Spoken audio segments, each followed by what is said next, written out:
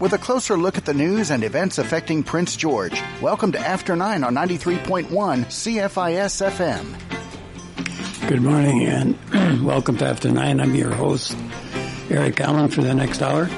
Excuse me, my guests will be James Steidl, Peter Ewert, and Herb Martin. Got a number of subjects here this morning. We're going to try to get through. One of them will be BC raw log exports. And this comes up all the time, and it's been an issue on and off again, probably going back, well, certainly before 1900s it was an issue, and it's even an issue again today. So every time something happens in the industry and people start saying, well, we better keep those logs, and then the truck loggers say, well, what about our jobs? And here we go again. So we're going to get into that, and also that the PG pulp and paper industry, not just PG, but the pulp and paper industry in BC is in crisis. Not so much pulp as paper. So we'll touch on that. Some talk about shutting down some mills. And because of a shortage of fiber, maybe we have to shut down some sawmills, etc. So we have that. Then we're going to try to get into remote work and why, if you work remotely, you may not have a job in 5 years. That's sort of interesting. And then we have what we call the quiet quitters, and those are people who, what used to be called working to rule in old railway terminology, but basically means they're just doing what their job requires, no more. And then silently, the company that they work for, some companies that they work for, try to get rid of them and send them down the road and get somebody in there that'll do a little more. So that's where we're going to get rolling. We're going to start off with Peter Ewert this morning on the logs, and he's going to give us an overview of just what's going on out there. No, thanks, Eric. Yeah. No, there's a lot to be concerned about in terms of the export of raw logs. This is, as you pointed out, has been going on for many years, and millions of raw logs have been exported all over the globe. You know, so I think what we're looking at here is like the raw logs. For me, the export of them, it's just another symptom of a larger problem, and the fact that the forests in British Columbia have not been well managed in the last 100 years. Successive governments have basically been captured by big business in terms of the big forest companies in terms of policy, and as a result, a whole number of things are coming to a head, right, in terms of availability of the timber, the whole environmental issue, the pine beetle epidemic, and so on and so forth, right? So what we have today is we have a government that talks about getting more value out of the wood and all this, but the fact is we see what's happening on the ground, where these whole number of big companies, including Canfor, West Fraser, Teal Jones, and all this, are investing billions and billions of dollars taken from, basically generated here in British Columbia, and reinvesting it in the southern United States and other places in the world. So we have a situation whereby instead of the provincial government called for getting more value out of the wood, more value added, and so on. But there's, where are the measures, the punitive measures and all this to make that happen in terms of what the big companies are doing? The big companies are ignoring it. They're leaving, right? So basically you have a situation where the government, well, I guess what the slogan could be, why do by half what you can do by quarters? And as a result, we have a looming crisis, or another way to put it is the squeezed lemon syndrome. But and whatever the case, we're dealing with a new situation with our forests, and we're going to have to figure out ways in which we can move ahead. But especially, we need forestry that is in the hands of communities and the people, and not in the hands of corporations, multinational corporations, and so on. Good. James, you want to just touch on that? Yeah. I think the raw log export thing, agree with everything Eric's saying there. But we think we got to make a distinction here between coastal and interior forestry. So a lot of the log exports are coming from the coast. A lot of it's from Vancouver Island. A lot of it's from the north coast. And in the interior, we don't really export our logs out of here, but what we are seeing, I think, is kind of an indirect exporting from communities like Mackenzie. We're exporting logs from Mackenzie to places like Dunkley. And we're also exporting fiber now through the pellet industry. So a lot of fiber that could be getting turned into pulp, so we're talking about our deciduous species here, are getting exported offshore. And just wanted to touch on an article there from last year by David Broadland called Does Forestry Pay the Bills? And what he found was that if you look at all the expenses that the Ministry of Forests takes on as far as fighting wildfires and managing forests, and you look at the royalty intake from the forests, like we spend more money on our forests than we get in direct royalties. And one of the criticisms of that argument was that, well, you're not counting all the income taxes and the economic activity that comes from the manufacturing of our lumber products. And I think that argument is sound so long as we're manufacturing our wood and we have sawmills running. And that argument falls apart when we start talking about exporting logs for, lower value product. And basically all we're getting out of those logs now is trucking jobs and some logging jobs. I mean, it's a fraction of what we had. And just look at, now I know the Truck Loggers Association will argue with this, but we used to have 100,000 direct forestry jobs in this province, and now we're down to 50,000. And at the same time, the raw log exports, I think, have more than doubled. They've gone from 2 million cubic meters to, I think we're sitting around 6 or 7 million cubic meters of raw log exports now. So that's just in the last 15 years. I think we got to start talking about more local manufacturing, and we also have to look at other ways that we're losing out on fiber that could be used to keeping some of these pulp mills running, including the pellet industry, which I don't think is really calculated in how that's a drain on our fiber supply, but it's got to be something. Okay, thanks. Herb, do you want to give us your view on this? Yeah, well, it's pretty astounding, some of these numbers, even more dire than what James was saying. In 1997, BC exported 200,000 cubic meters of raw logs. By 2013, that had reached 6.5 million cubic meters. For some sort of idea how much that is, that's roughly about 147,000 logging trucks full that we exported out of this province. This is that really is tied in, I think, mostly to pertinency and something the Liberals brought in, and it's been devastating, as James said. The huge loss of jobs. In Ontario, for instance, it takes 292 cubic meters to create one forestry job. In BC, we require 1,300 cubic meters to create one job.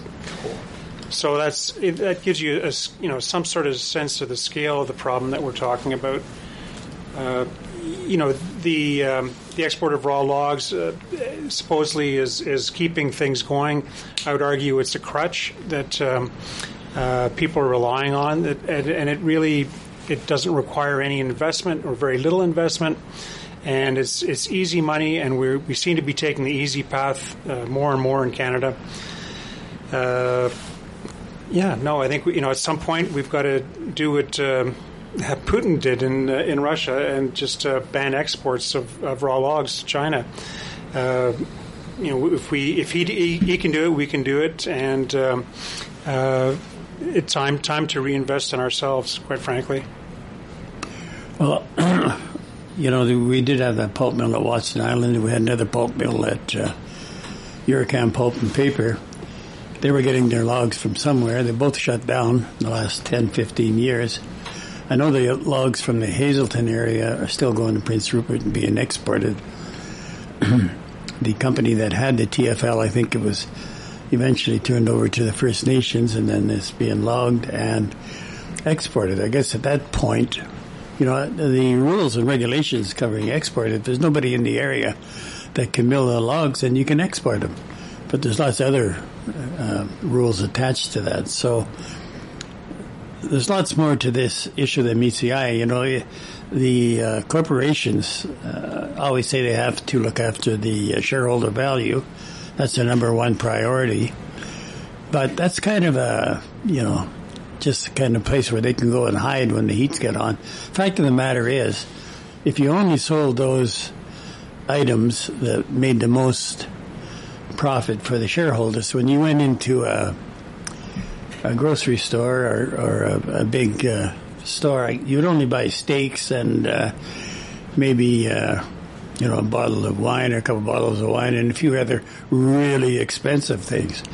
And you wouldn't buy, the really cheap things, and they shouldn't even be there if you're going to use that concept that we have to look after shareholder value, because you're making very little money on some of these items. And it's the same thing with the forest industry.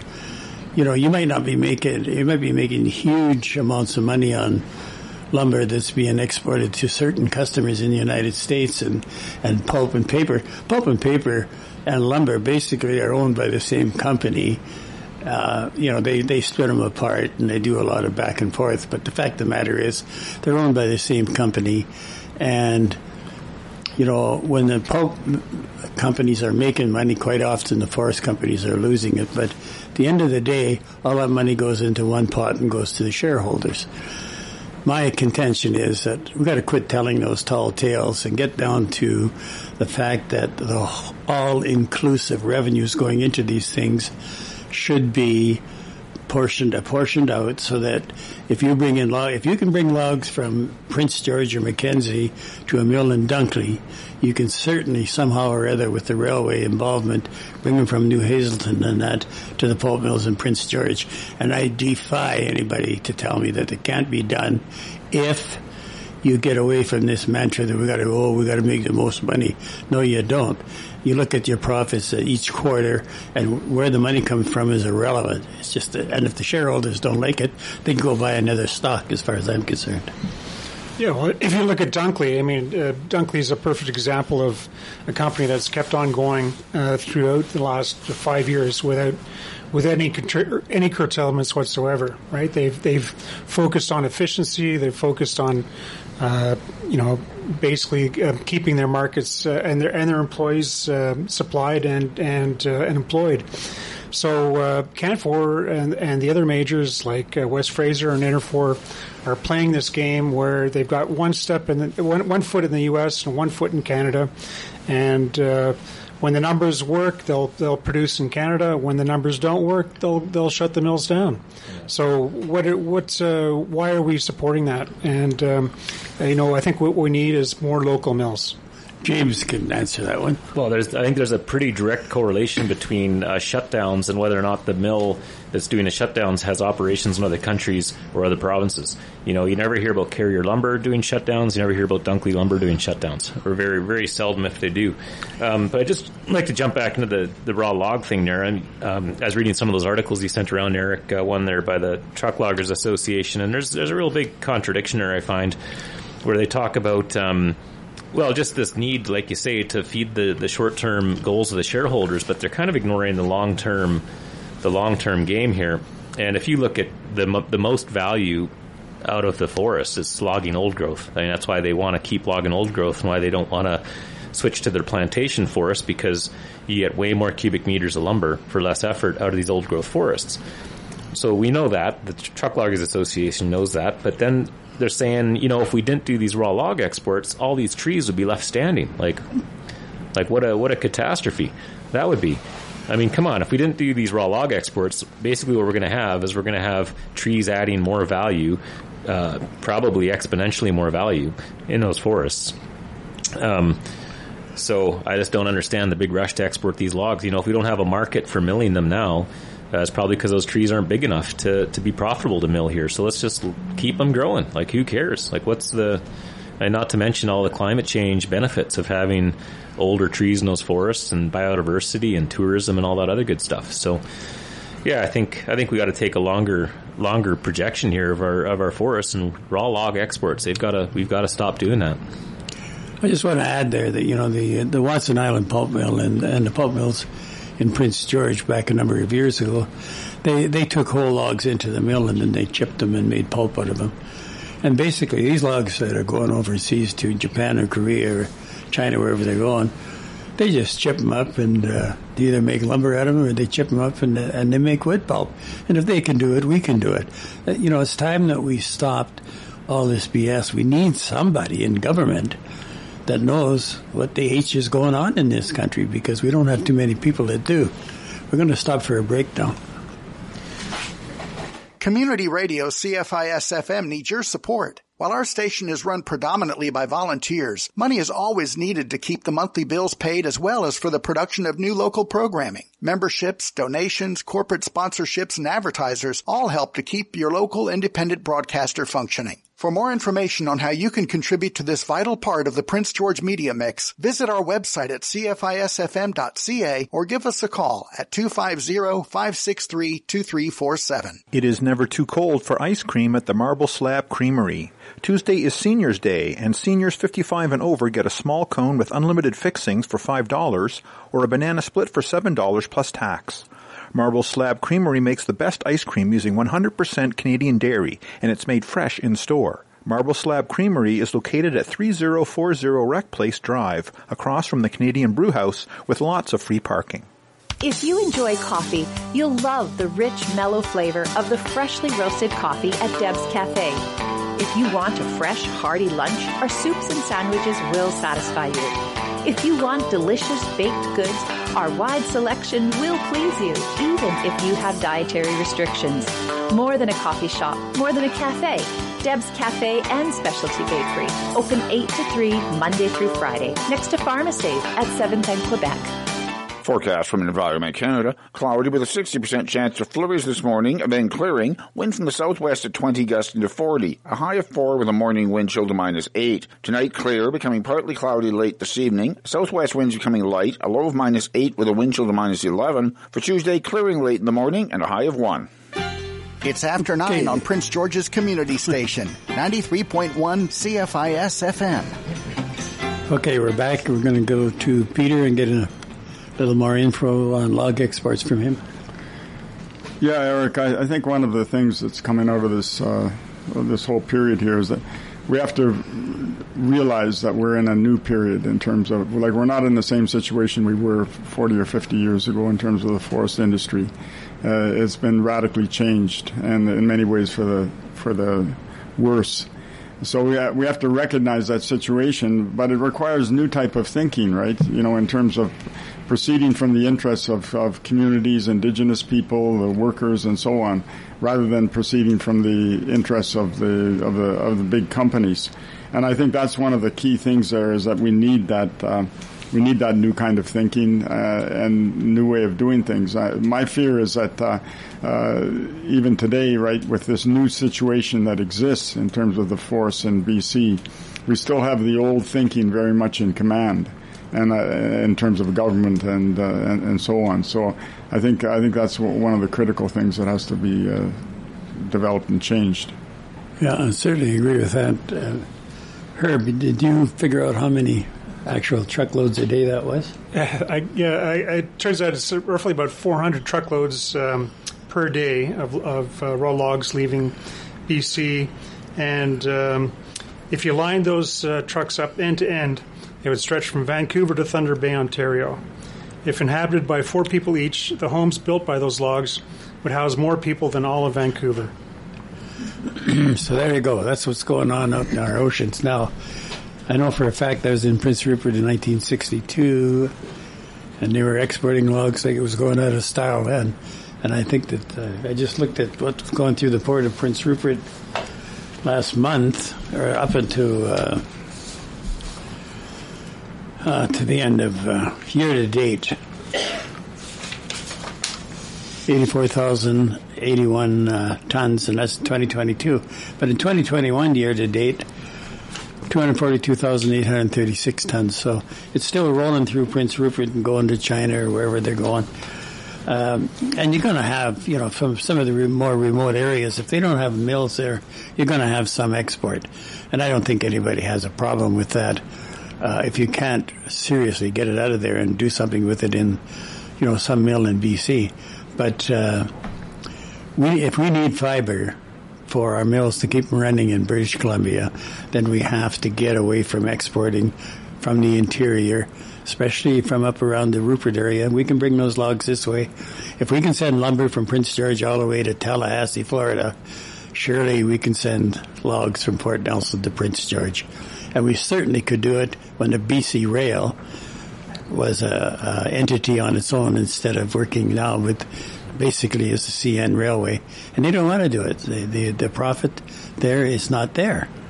You know, the old BC Rail, if it made operating costs, it was happy. So different situation, like Peter says, and really we're going to have to look at that. I mean, you look at the history of BC Rail, Eric, I think you're bang on there. I mean, the reason why British Columbia established its own railroad company at the time, I think it was called PG&E, Pacific Great Eastern. Pacific Great Eastern, which was a short for Prince George eventually, because when they tried to build that rail line north, it hit the Cottonwood River there. I think Cottonwood River? Yeah, north of Quesnel, and it stopped for decades. But the whole reason for that was that British Columbia, the government at the time, realized that the CN, these Eastern-owned railroad companies, weren't in it for the benefit of British Columbia. And that's why we established BC Rail, because they could basically improve the economic potential of British Columbia and serve our needs. And when we sold that agenda as well. And now it's owned by these, and I think you sent around an article there, Eric. There's we got 2 big railroad companies now, and they don't give a damn about our economic needs. I mean, they just want to get the most valuable thing that they can ship, and that is not going to include shipping logs from the coast to Prince George to keep our pulp mills running.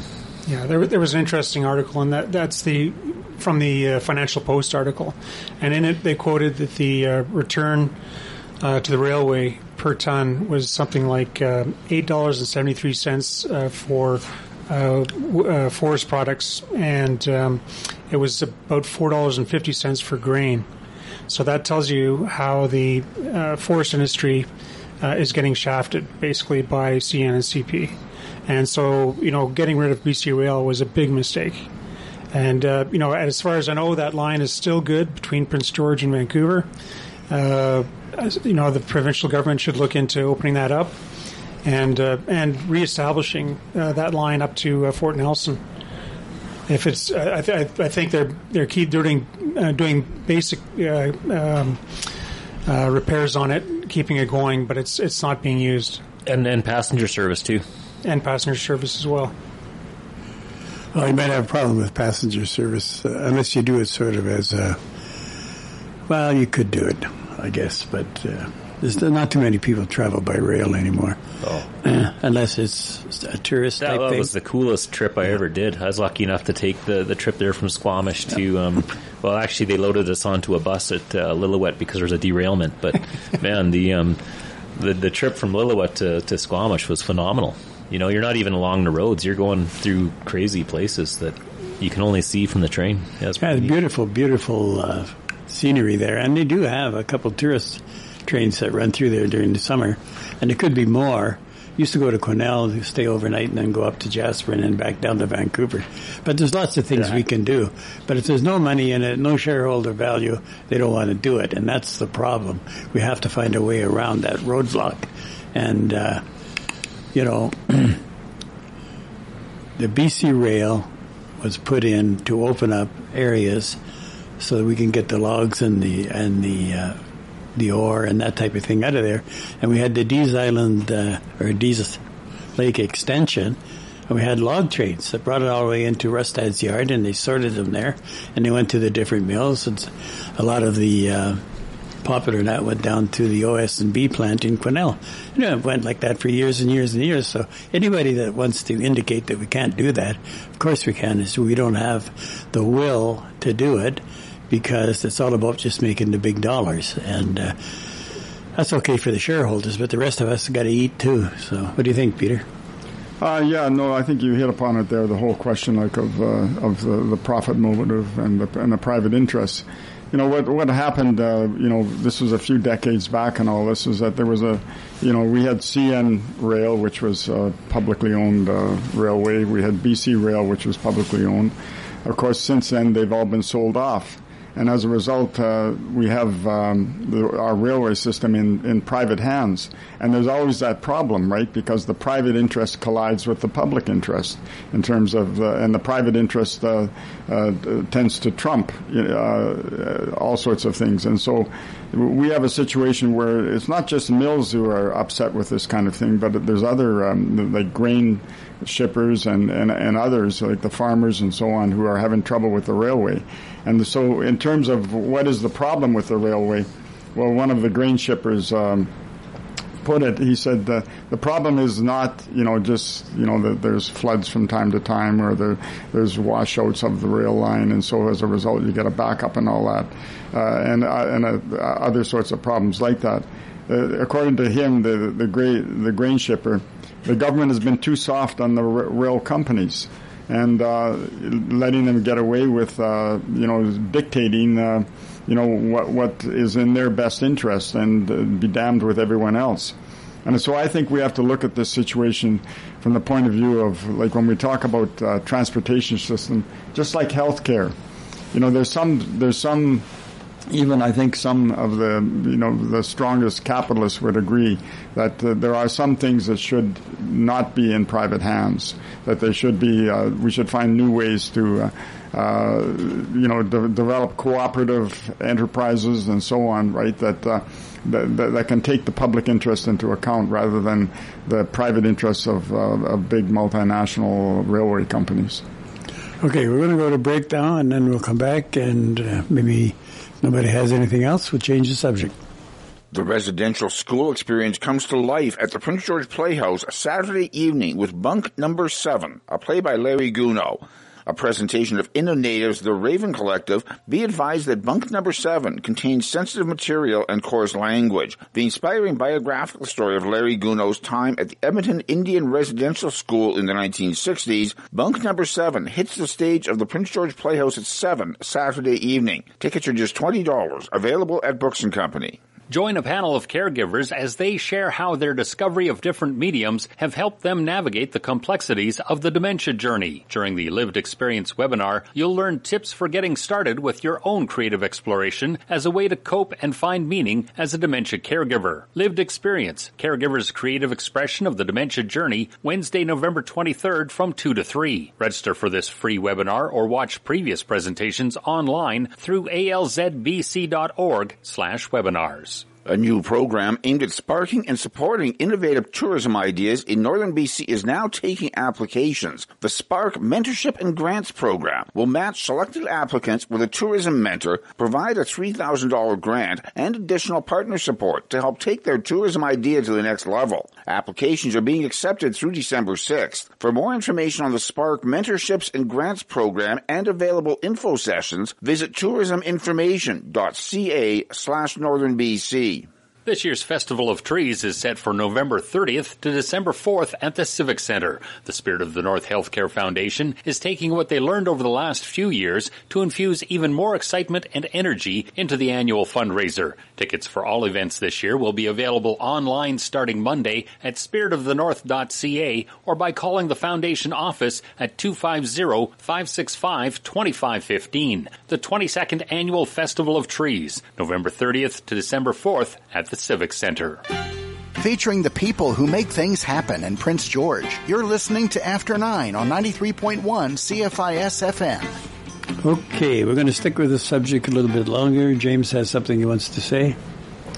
Yeah, I just wanted to point out, back to the comment on the BC Rail and why we established it. It seems to me, looking at our big transportation system there on the railroads in Canada, basically it's geared to these really high volume resource extraction industries. That's what the railroad prioritizes, and I think we've really lost that kind of fine-grained, more custom transportation needs of a localized economy.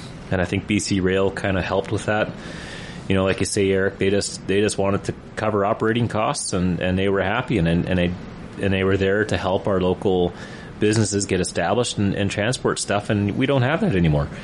I mean, I took the Via Rail from Jasper to Saskatchewan, and those companies don't even prioritize passenger transportation. Like, we were waiting on sidings for hours to wait for these big trains to go by, and we were way down the list of priority there. So I think we got to look at our transportation as kind of more of a public asset. There's this thing in economics called a natural monopoly, and a natural monopoly is where it only makes sense to have a monopoly. Like, if you've got a power line company servicing a neighborhood, it doesn't make sense to have competition in your power line provision. Like, it makes zero economic sense to have two power lines on every street so that people have a choice to choose from it. No, you're going to have one service provider. That's called a natural monopoly, and you've got to have either government regulation on that or it's got to be government owned. And that's the only time when government ownership makes sense, is when you got a natural monopoly. Otherwise, competition keeps people from getting screwed over, and we don't have that in our railroad industry, I don't think. Probably we've got a little bit of an oligopoly or something like that, but I don't have that in front of me, Herb. Well, someone once said, look, Canada's basically the corporations here consist of 5 banks, 2 railways, 3 telecommunications companies, and a trench coat. What else? 3 grocery stores. So there's a lot of oligopolies in Canada. We seem to be used to it, but it's a real problem for us. So when you have corporations deciding what's beneficial and what isn't, we're basically at the mercy of people in large corporate towers, be it in Toronto or Calgary or Vancouver or elsewhere. So this is something we have to start asking for, is more competition between CN and CP. We've got to start asking for things that we used to, take for granted. Like in BC, the ferries were part of the highway system, and that's been semi-privatized, as has BC Rail. And we've given up a lot of potential for private profit. Anyway. Okay, Peter, you want to just touch on that? Yeah, I think what's important to keep in mind is, in terms of when we look at countries and nations and so on, there are things that stitch them together. And one of the things that stitches them together is the transportation system. Like the whole question of BC even coming into Confederation and all that had tied up with the whole extending the railway from the east to west. And, of course, we look at the province, like in terms of building British Columbia, right, the role that BC Rail played in that. And so these things they're part of the stitching of a nation, of a country, of a province. So they should not be so willy-nilly just sold off to some foreign source or whatever, like they have been. These are vital things in terms of if we're looking at building a nation. We have to have certain things that stitch that nation together, and one of them is transportation. James? Just want to jump in there with a real practical example. So last year we had a huge drought in the prairies, big hay shortage, and we actually had quite a bit of hay in Prince George, and left over even from the year before. A lot of people did. So I actually called, who did I call? Or I tried to talk to somebody about getting hay loaded on the trains and shipped to the prairies. Because, otherwise you got to load them on the trucks, and it's pretty expensive to ship the stuff. That's just doesn't make economic sense. And, it's pretty much impossible. Like, good luck getting hay loaded, some kind of situation where you could ship hay from Prince George to the prairies. I mean, it sounds like it makes sense, but in reality, it's not going to happen. And I think it just goes back to this real fixation on huge volume resource extraction industries and having little custom jobs like that. It is not going to happen, even if cattle are starving to death in the prairies. Yeah, a certain amount of truth. That's pretty well true, but the big commodities that they like to ship, because there's really not a lot of cost involved. They're like 150 to 200 trains or carloads per train. And it's primarily potash, coal, sulfur, wheat, wood pellets, liquid propane gas, anything like that. You can get, like the gas that goes through here to Prince Rupert for exports, 90 tank cars of liquid propane gas per train. And that's really high revenue, low cost transportation for the railways. But like you say, try to get something done on a local basis. Try to get a car spotted somewhere, and so you can load lumber. If you're a small person, they don't want to talk to you. In fact, I remember years ago, if you didn't generate $500,000 or more for a company, you got a 1-800 number in Toronto, and that was your contact with the railway. And it was just you just don't rate at 500,000. That's probably 5 million now. And we're going to take a break here now. I see we're out. Worthy Warriors, a bra collection campaign, is on through the end of the month at Modern Match Lingerie. You're urged to donate new and gently used washed bras at 1552 Quinn Street starting tomorrow from 11 to 6 to help women living in poverty. Modern Match Lingerie will be collecting donations all month long. Cash donations will also be accepted. Modern Match will also donate $1 from every October sale to the campaign. Worthy Warriors, a bra collection for those in need, starting tomorrow from the United Way of Northern BC. Your Prince George Symphony Orchestra is looking for volunteers to help with their booth at this year's studio fair. The popular event is at CN Centre Friday through Sunday. The PGSO will have brochures and information available on their current season, as well as details on memberships, ticket subscriptions, and more. If you're interested in volunteering or know someone who might be, contact the Symphony's Executive Director, Ken Hall, by emailing ken@pgso.com. Then help out with your Prince George Symphony Orchestra Friday through Sunday at CN Centre. Join Two Rivers Gallery on Sunday, November 13th from 1 to 2 for an in-depth tour of their current main gallery exhibition, Hope. Hope is a group exhibit showcasing work from artists based in Canada who are culturally connected to South Asia. In-depth gallery tours are the second Sunday of each month, led by staff and knowledgeable learning and engagement volunteers. Don't miss the in-depth tour of Hope, Sunday, November 13th from 1 to 2 at Two Rivers Gallery, where creativity flows in Canada Games Plaza. Forecast from Environment Canada. Cloudy with a 60% chance of flurries this morning, and then clearing. Wind from the southwest at 20 gusting to 40. A high of 4 with a morning wind chill to -8. Tonight clear, becoming partly cloudy late this evening. Southwest winds becoming light. A low of -8 with a wind chill to -11. For Tuesday, clearing late in the morning and a high of 1. Thank you for tuning in and staying tuned to After 9 on 93.1 CFIS FM. Okay, we're back. So just to touch on some of this stuff now. This year on the prairies we have a bumper crop of wheat, and of course they're scrambling, trying to come up with rail cars to ship this, and railways are kind of saying, well, it's not really the rail cars.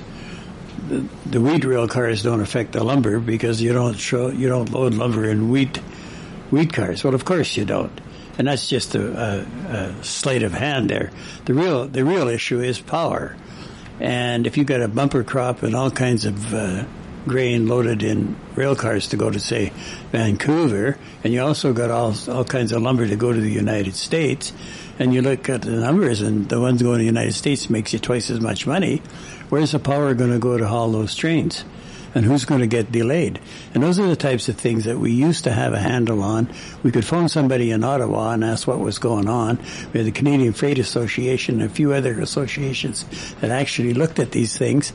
And, even the Transportation Board in Ottawa would ask some serious questions. That's not happening. I don't even know sometimes if these guys even know there was such a thing, and I certainly don't think that they care.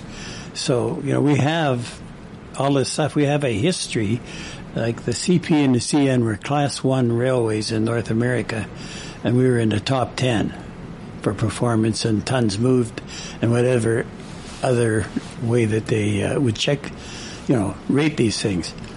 We're not there now, other than mainline potash trains or something. We're not getting anything, locally for the local people. Yes, Peter? Just to follow up on what you're saying here, like in terms of this article that I think Herb referred to it in terms of the Financial Post, there's a report that's been put together by the Transport Ministry, federally speaking. And anyway, there's one quote from this article that I think bears thinking about. And the quote is, "The recommendations of this report, this federal report on the state of the rail industry, come with a stark warning. If the government does nothing, Canada's reputation as a reliable trading partner on the world stage will falter, and that would jeopardize our exports, which make up half of Canada's gross domestic product." Yeah, so I would agree with that. So we've got we don't have a lot of work to do, but some of those high-paid help that we have a lot of work to do, and I suggest they get started. Take an interest in what's going on in the country. Did you want to say something? Yeah, there was, I guess CN was originally quite optimistic that they were going to be able to ship all of the bumper crop of the grain harvest on the prairies this year. And it turns out that they're actually short of conductors. So, this is, that's not really acceptable. That there's basically a world problem in delivering grain, to some pretty, countries who have it tough this year. And because CN can't get its act together to find enough conductors, we're going to leave these countries in the lurch. Seems unbelievable, and definitely calls for some government oversight at the very least. When your bottom line and your shareholder value is the ultimate goal, you're going to hire as few conductors as you possibly can. And what could possibly go wrong, Herb? You've got not enough trains. Well, you can just jack the price up on these guys. If they want to ship their wheat so bad, then maybe they should pay double for those shipping rates. I mean, the problem with our government is if you look back to the 19th century, Canada was actually one of the first countries to bring in antitrust legislation. That was actually before the United States, and that was to make sure we had competition in the marketplace. Because if you don't have competition, these big companies will screw you over, and we realized that over 100 years ago. This enforcement, this legislation is a sad example of its former self. I mean, I've made complaints to the federal, I forget the exact name of it these days, but antitrust body there. Competition Bureau with respect to the sale of the Fort Nelson tenure to Canfor, or that Canfor sold to their proxy company, Brian Fair's associated Pinnacle. What was that called? Pinnacle Pellets, I think? Yeah, Forest Products or whatever. Yeah. Forest Products. And, they're selling a public asset to an associated company. It's not going on the open market. Like, you're going to have, and it's a non-competing product base that this so-called independent company is going to be producing, and they're going to ship all their logs to the same company that's selling a tenure. I mean, there's issues of competition here and price fixing going on and that kind of thing, and you guys should look at it. And nothing ever came of that. They wanted to talk to me on the phone about it, and I said, well, maybe you guys should look at it.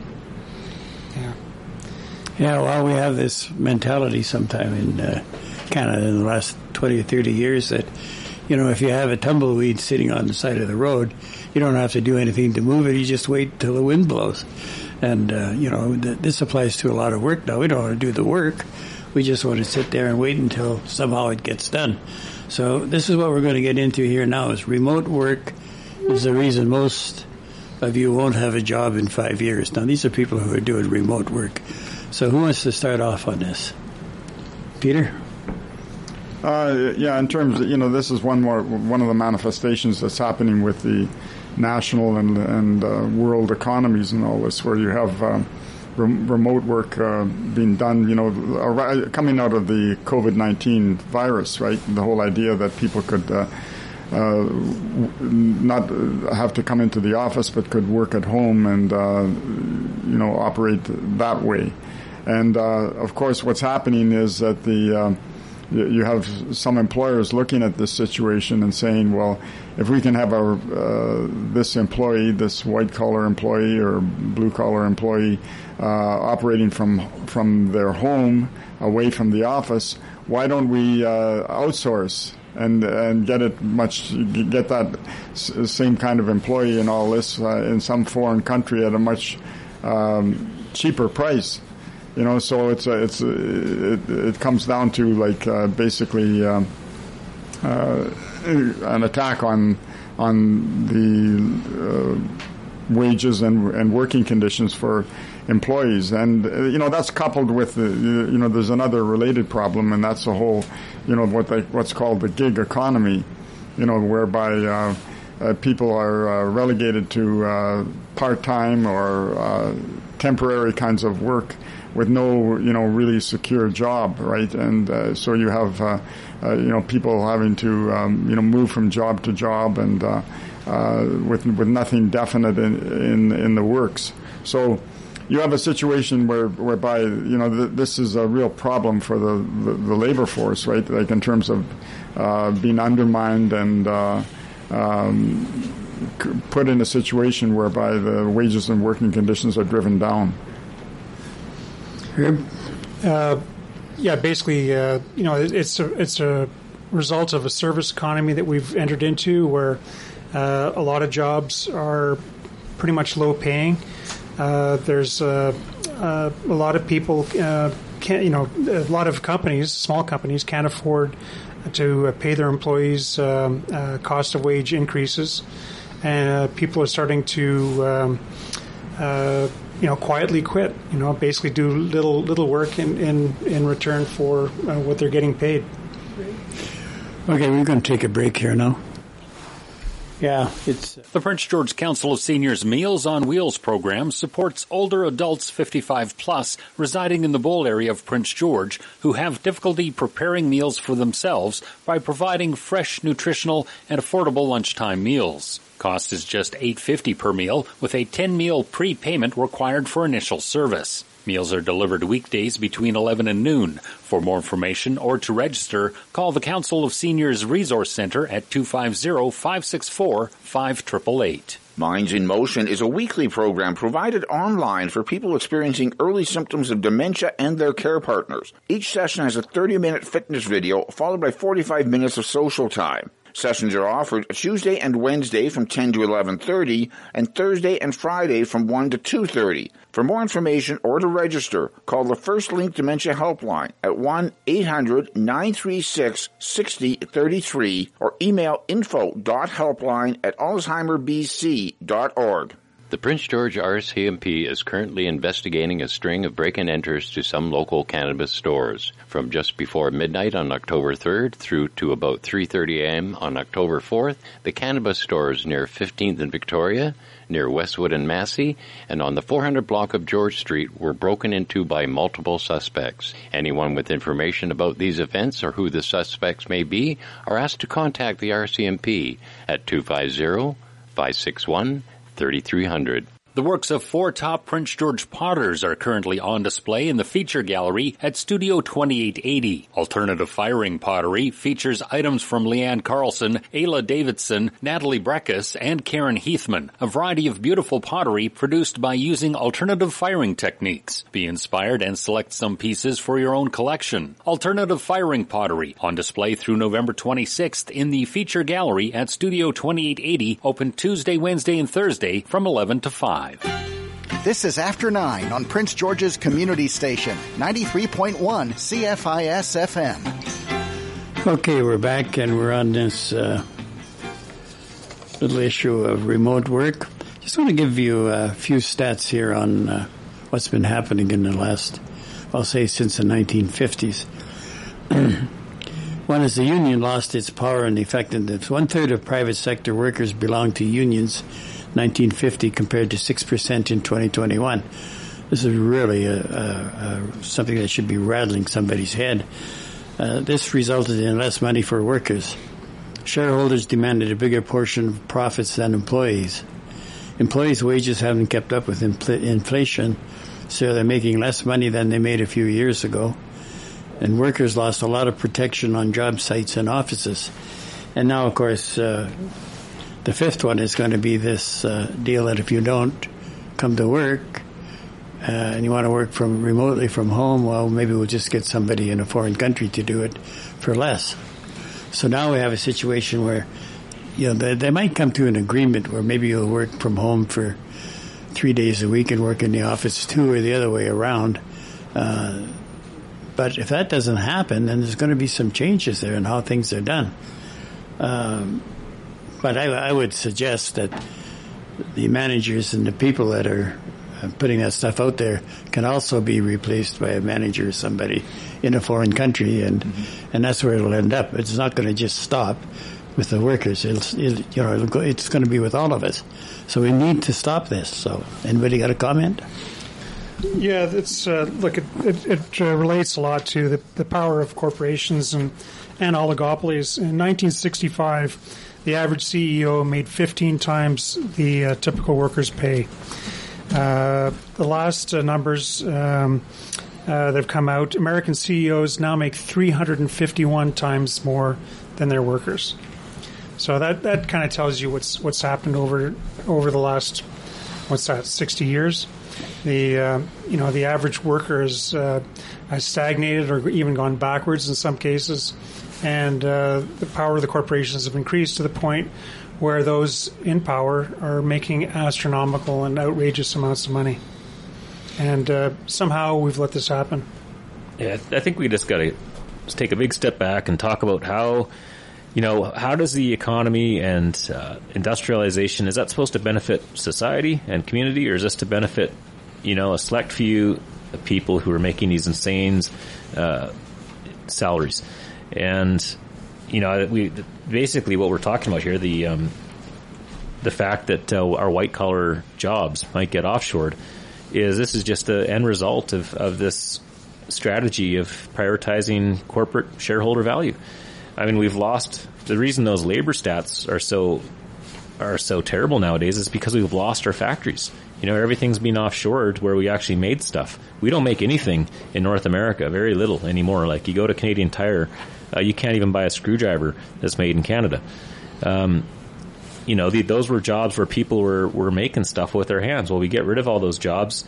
Now we've got to create this kind of fake economy where, you've got all these kind of fake jobs with people sitting in front of a computer doing administrative stuff. A lot of administrative jobs out there. A lot of bureaucratic red tape type jobs to keep people busy. And we're at the end of the day, we're not making anything. It's just kind of like a fake hollow economy, and the idea that a lot of these jobs could be offshored, for a fraction of the cost, I think is kind of exposing it for what it is. Yeah, I was thinking what we should do is go to an 8-day work week and split every government job in the country into 2 jobs.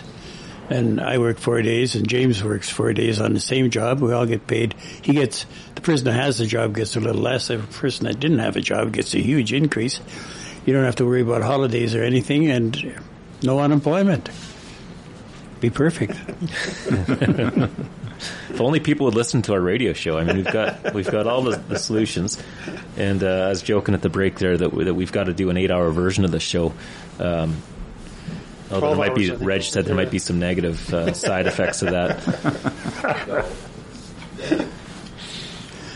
Okay, so we're getting down to the short strokes here. We're talking about the quiet quitters are getting quiet fired.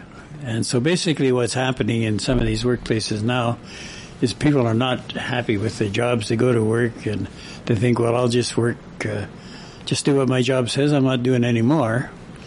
And so after a while, the boss is looking at him and saying, well, it's not working too well. The guy should be producing more, even though it's not in his job description. And so then he gets into what they call quiet fired.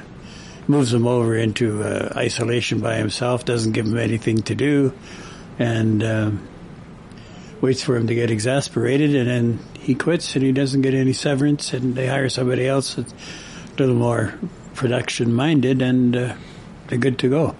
And I've seen this type of thing work with some top management people over the years that they didn't want to fire him for whatever reason, so they isolate him and don't give him anything to do, and generally within the year they quit and leave.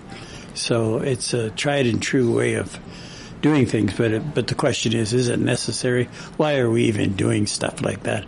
If you give a person a job that has some meaning to it and ability to make decisions and be involved in the process, they'll do a good job.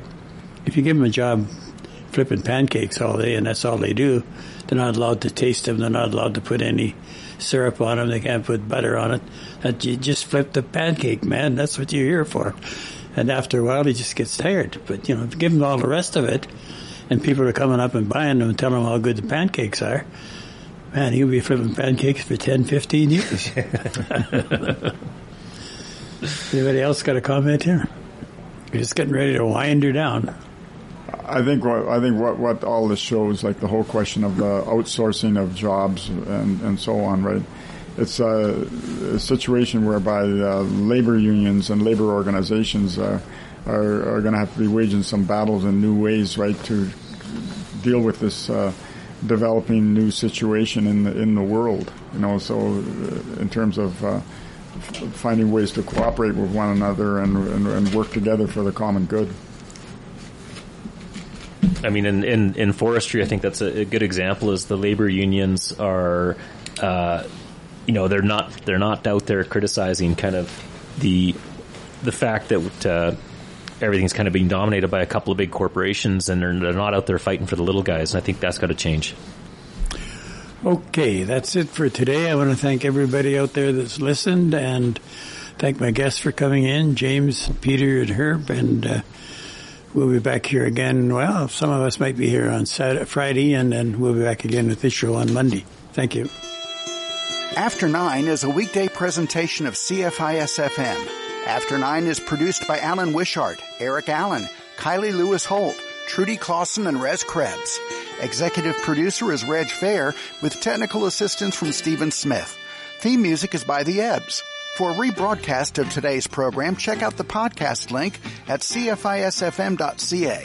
To provide feedback or suggestions for the show, please email cfisfm@yahoo.ca. You're listening to CFIS-FM Prince George, a not-for-profit community radio station broadcasting with 500 watts of power at 93.1 on the FM dial. CFIS-FM is owned and operated by the Prince George Community Radio Society.